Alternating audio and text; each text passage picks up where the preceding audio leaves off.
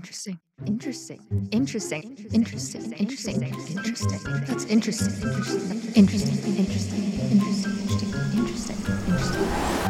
Fascinating. By now, you're probably wondering what could be so interesting that I said it that many times in one session and even got a note from my producer to stop saying it. Well, I'll tell you that the topic of this episode is even more than interesting. Let me just find a synonym. It's riveting. And not just because we talk about something called the floppy fish, bee jelly stuff, or what would happen if Mr. Beast and Frito-Lay came up with a new chip flavor. Hello, and welcome back to Mastering Retail, a podcast masterclass from Essential Digital Commerce teaching you everything you need to know about e-commerce. My name is Emma Irwin, and I'm a senior editor and specialist at Essential. Today, we are talking all about social commerce, from influencer marketing to the creator economy to community building to checkout and beyond. And I have such an interesting, just kidding, such a knowledgeable guest here with me to help me learn from Perpetua in Toronto. Let's meet Patrick. I'm Patrick Quaggin-Smith. I'm the emerging channels lead at Perpetua. I've been at Perpetua for almost 4 years now. I started February 2019 as the first hire on the sales/customer success team. It's been a journey since then. So started off in quote unquote sales, but when you have no customer success or other salespeople, you end up doing a lot of different tasks. So worked in sales and customer success for about a year and a half, moved into the partnership team where again, I was the only person in the partnerships team focusing on expanding our product into new marketplaces. So Walmart, Criteo, Citrus ads, and naturally as an extension of that began, becoming very interested in different channels that people are selling online, which led me to look into things like TikTok, Instagram, YouTube, which is where I am now sitting at kind of like the emerging channels. So not traditional retail media, but other channels where people may begin their purchase discovery and actually end up making purchases. Patrick's background sets him up so well for this conversation, and we'll talk about the building blocks and state of social commerce, creator and influencer marketing, virality, and the czarification of commerce, which all encompass our foundations of looking at e-commerce from both the media and the retail perspectives. Before we start, you know what we need to cover. All right, I'm going to ask you something we ask every single guest, which you probably already heard, but what is the last thing you purchased on Amazon? Yeah. So for those who don't know, Amazon in Canada is not as hype as Amazon in the US. Delivery times are a little bit longer. Selection is not as broad. So I don't actually order that much off Amazon, but I'm going to plug one of our brands and someone who's now a close friend, but Beekeepers Naturals. They make a propolis spray. For those of you who don't know what propolis is, it derives from bee hives or bee honey or something like that. But it's a natural property that bees generate, and it's very anti-inflammatory. So you can put it on cuts, wounds, things like that. But it's also great for your throat. So Beekeepers has this awesome throat spray. You spray it once in the morning, once at night. And I haven't gotten sick since using this. So it just lines your, throat with antibacterial bee jelly stuff and tastes pretty good and does a job. So I've ordered probably about 20 of those over the last month, just handing them out to friends and things because just a true believer of the product. Interesting. I was going to ask if it tasted good or bad because I feel like that's like a make it or break it. It's definitely not like as good as honey, but it's not as bad as a medicine. It's somewhere in between. Okay. All right. Next one for you. I'm going to ask it to you now, but we'll come back at the end and kind of answer it. So I'm just putting the thought in your brain. But something that's on your digital wish list doesn't have to be on Amazon specifically, but something that just lives in a cart online. Maybe it's in a tab if you're like me, but it just lives there forever and ever. And you may or may not ever actually purchase it. But like I said, we'll come back to it at the end. Does that sound good? Yeah. Yep. I'll think about that. Cool. Let's start off. We're doing an episode on social commerce. We already talked about it a bit, but I would love for you to give me kind of short and sweet, but still an overview of what we mean when we're talking about social commerce. Yeah, definitely. I think social commerce at the high level is basically like word of mouth marketing, whether, traditionally before social media and the rise of the internet, social commerce was probably people hearing from friends, family, hey, this is a cool product, you should check it out. This is why I like it. Really, social commerce is that at scale. So these platforms have allowed users to connect with people as part of their community and really engage with their content. And social commerce is the intersection between those three things. So the community of the creator or outlet that you're looking at, the content that they're producing, and then the commerce aspect of the products and things that they are engaged with, selling, promoting, whether it be organically or paid. It's really the intersection between brands, a creator, and the content that they're generating. Interesting. So you handing out your honey, or not your honey spray, but your beekeeper's natural spray is kind of like social commerce. It is. I'm not an influencer on any of these platforms per se, but I'm more of a real life influencer. So doing exactly the same thing, but just at a smaller scale. So Patrick has covered the true social element of social commerce and the content aspect. What about the transactional element of commerce, where you've seen the great ads on social and then want to go and actually buy the product? Where are we at with that? It's an interesting crossroads right now. So as you mentioned, Instagram is actually pulling their shop. I don't know the extent to which they're pulling it, whether it's, full pulling, meaning just getting rid of it, or if it's going to be more hidden. But to me, that signals that, Meta has invested and been unable to find a way to actually get people to shop, which at the same time, you see TikTok buying fulfillment centers to begin competing with Amazon. So I know from, our connections and our kind of quarterly talks with TikTok that they are very much investing in trying to be a one-stop shop.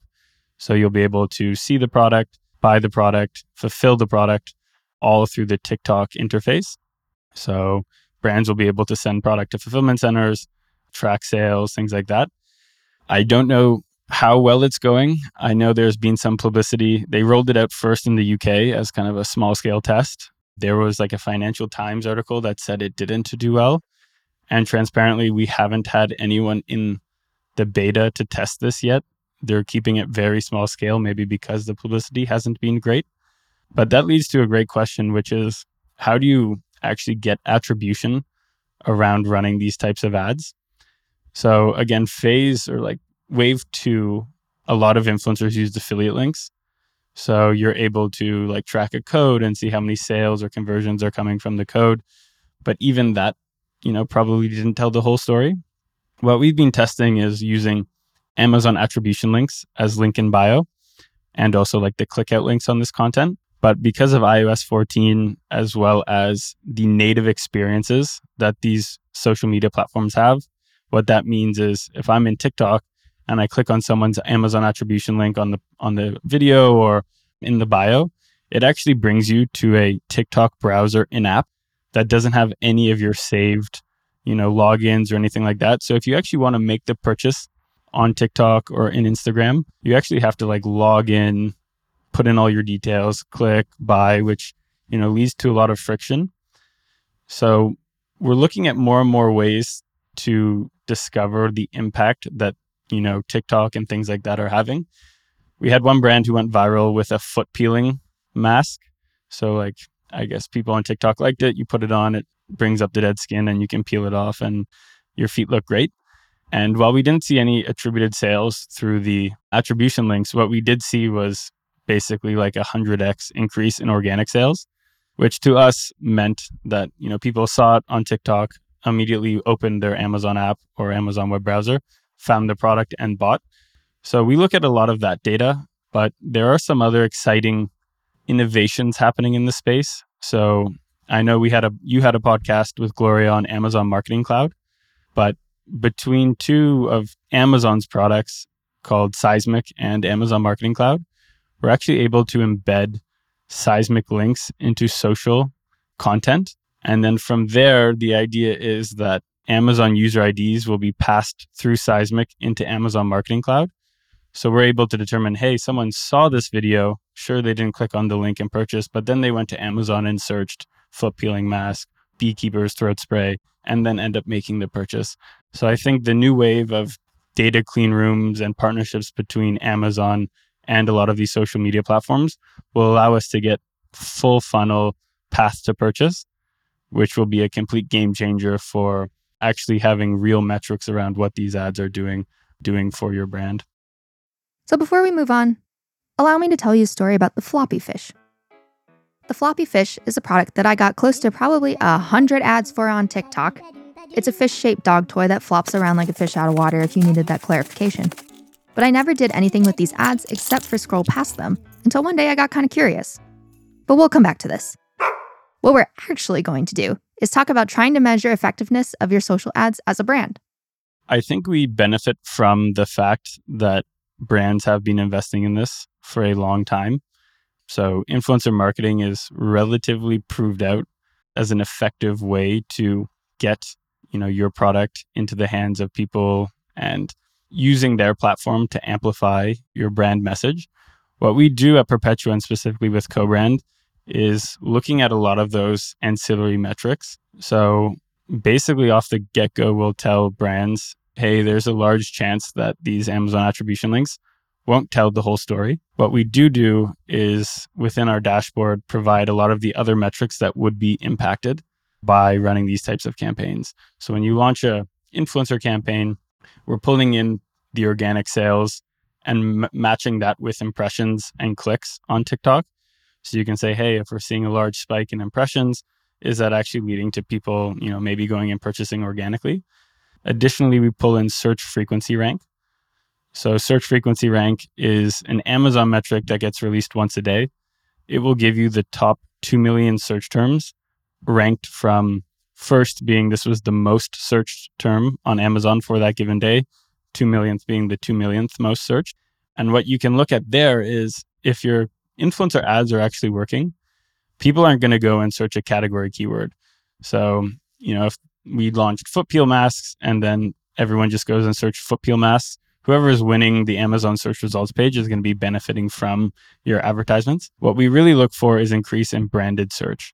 So if we can see that spike in impressions, content going live, and also more and more people are searching your brand name, Amazon, that's a good indicator that people are learning about not just your product, but your brand and actively going and searching and finding your products from a branded search. Additionally, what we look at is the brand metrics. So we also have brand metrics for our brands in our dashboard. And what brand metrics does is allows you to look at how your brand is performing in terms of aggregate branded searches, add to carts, conversions, etc., relative to the market. So additionally, if maybe the whole market is up, then maybe your ads aren't actually doing anything. You're just kind of rising with the tide. So making sure that you're tracking relative to competitors. So if the market is stagnant or even down a little bit and you're growing in terms of branded searches, conversions, and kind of growing your size of pie in that market, it's also a good sign that, between those three things, these ads are being effective for you and your brand. So how does a brand go about creating ads that will in fact drive viewers to a branded search on a platform like Amazon? Here's where the floppy fish comes back. One day, I did in fact search for floppy fish on Amazon thinking that I would see the brand floppy fish. But lo and behold, there were hundreds of flopping fish to choose from, which meant that whatever brand was advertising floppy fish to me wasn't gaining anything for their spend because I didn't actually know which product was theirs, let alone even the name of the brand. Let's get Patrick's tips.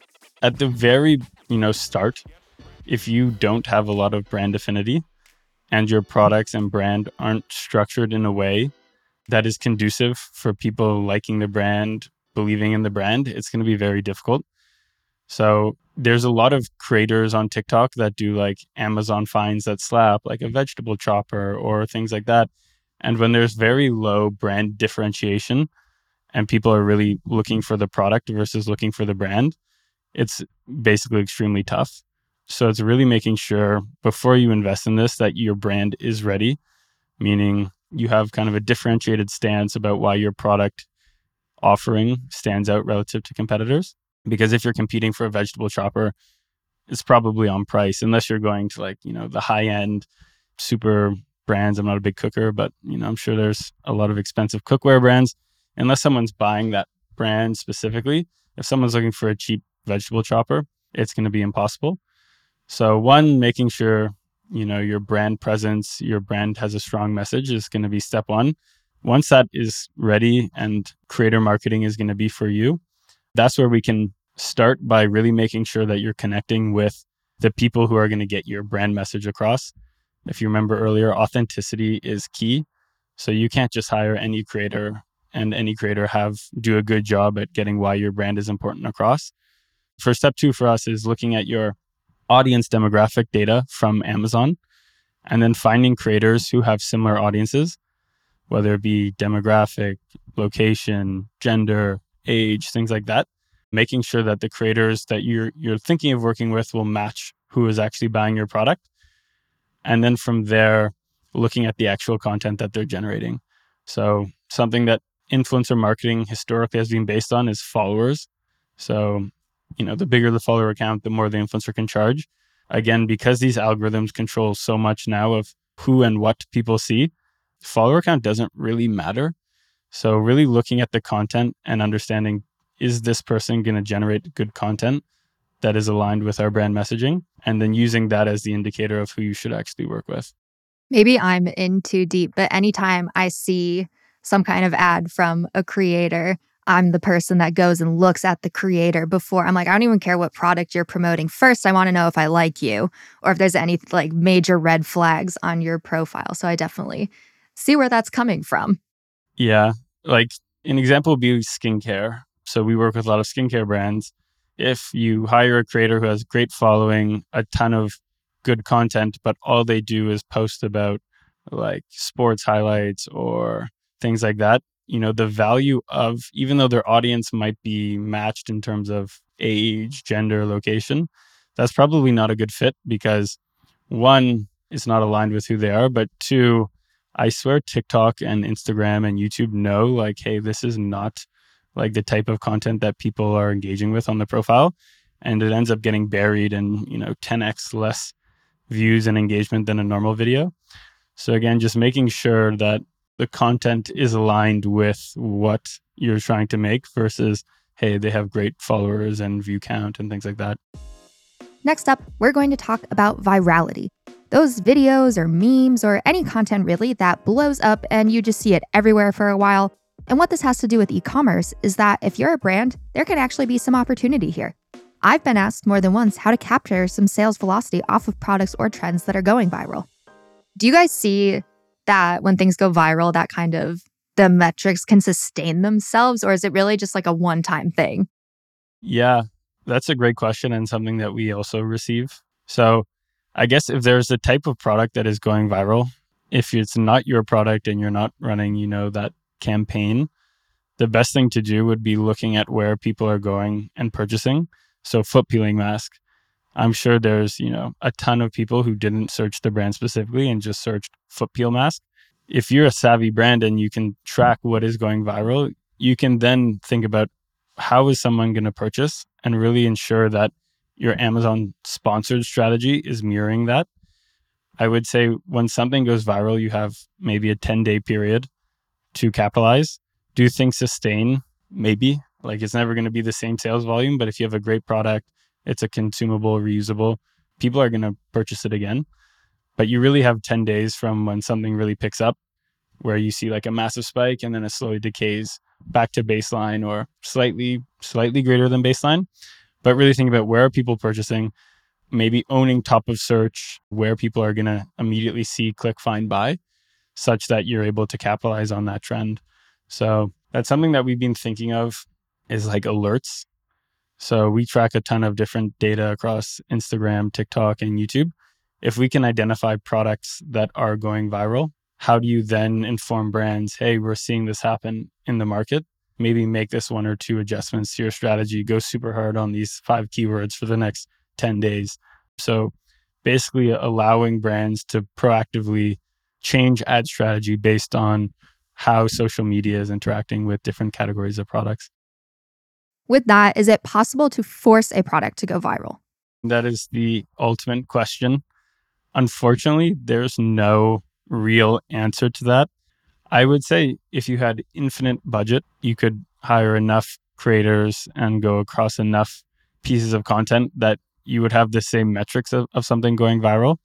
But really the beauty of virality is that the community and the users on the app are the ones deciding what is going viral. So how the algorithm works on TikTok, and I'm sure it's similar on YouTube and Instagram, is they basically test the content. So they'll show it to 10 people.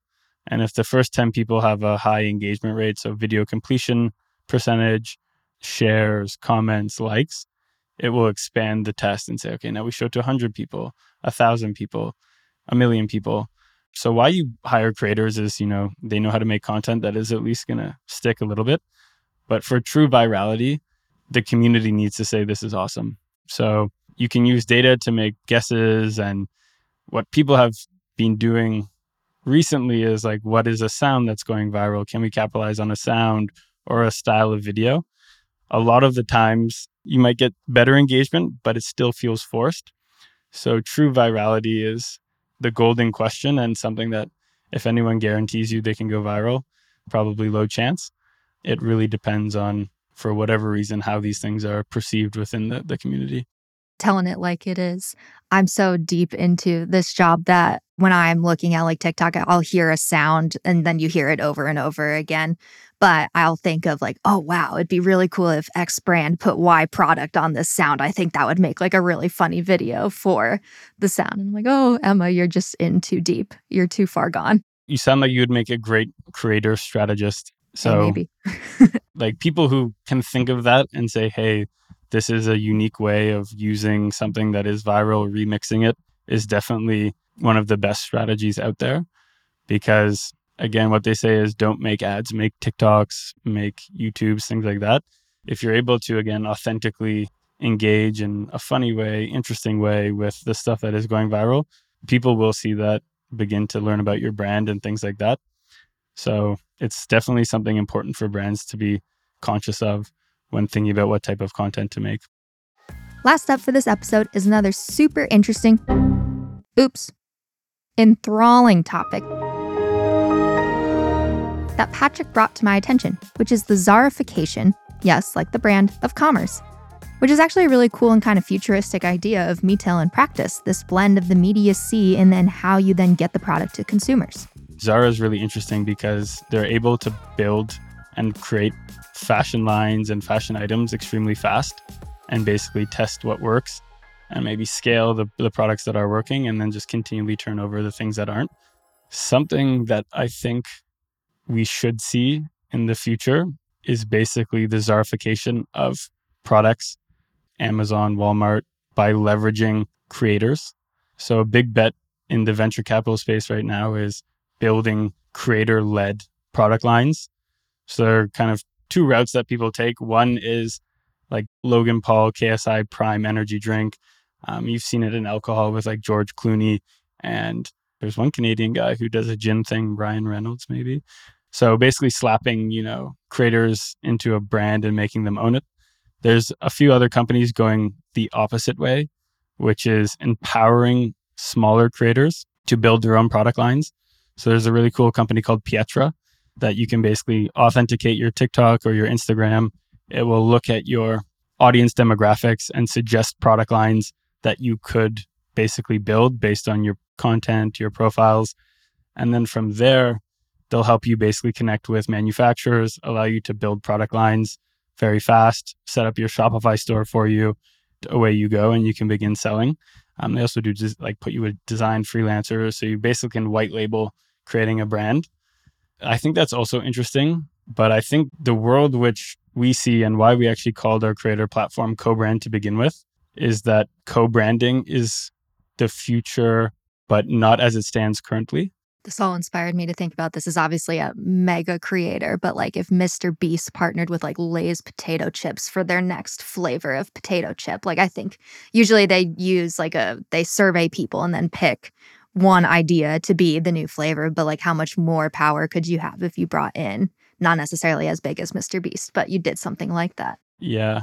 When we talk about virality, letting audiences decide, it's like if you could really quickly create 5 variations, 5 flavors, 5 creators, audience decides who gets chosen. So you sell all 5, whoever sells the most, that's a new product line for a year or something like that.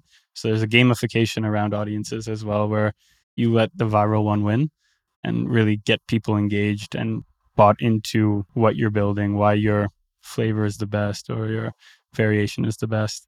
So there's a lot of fun stuff that can happen.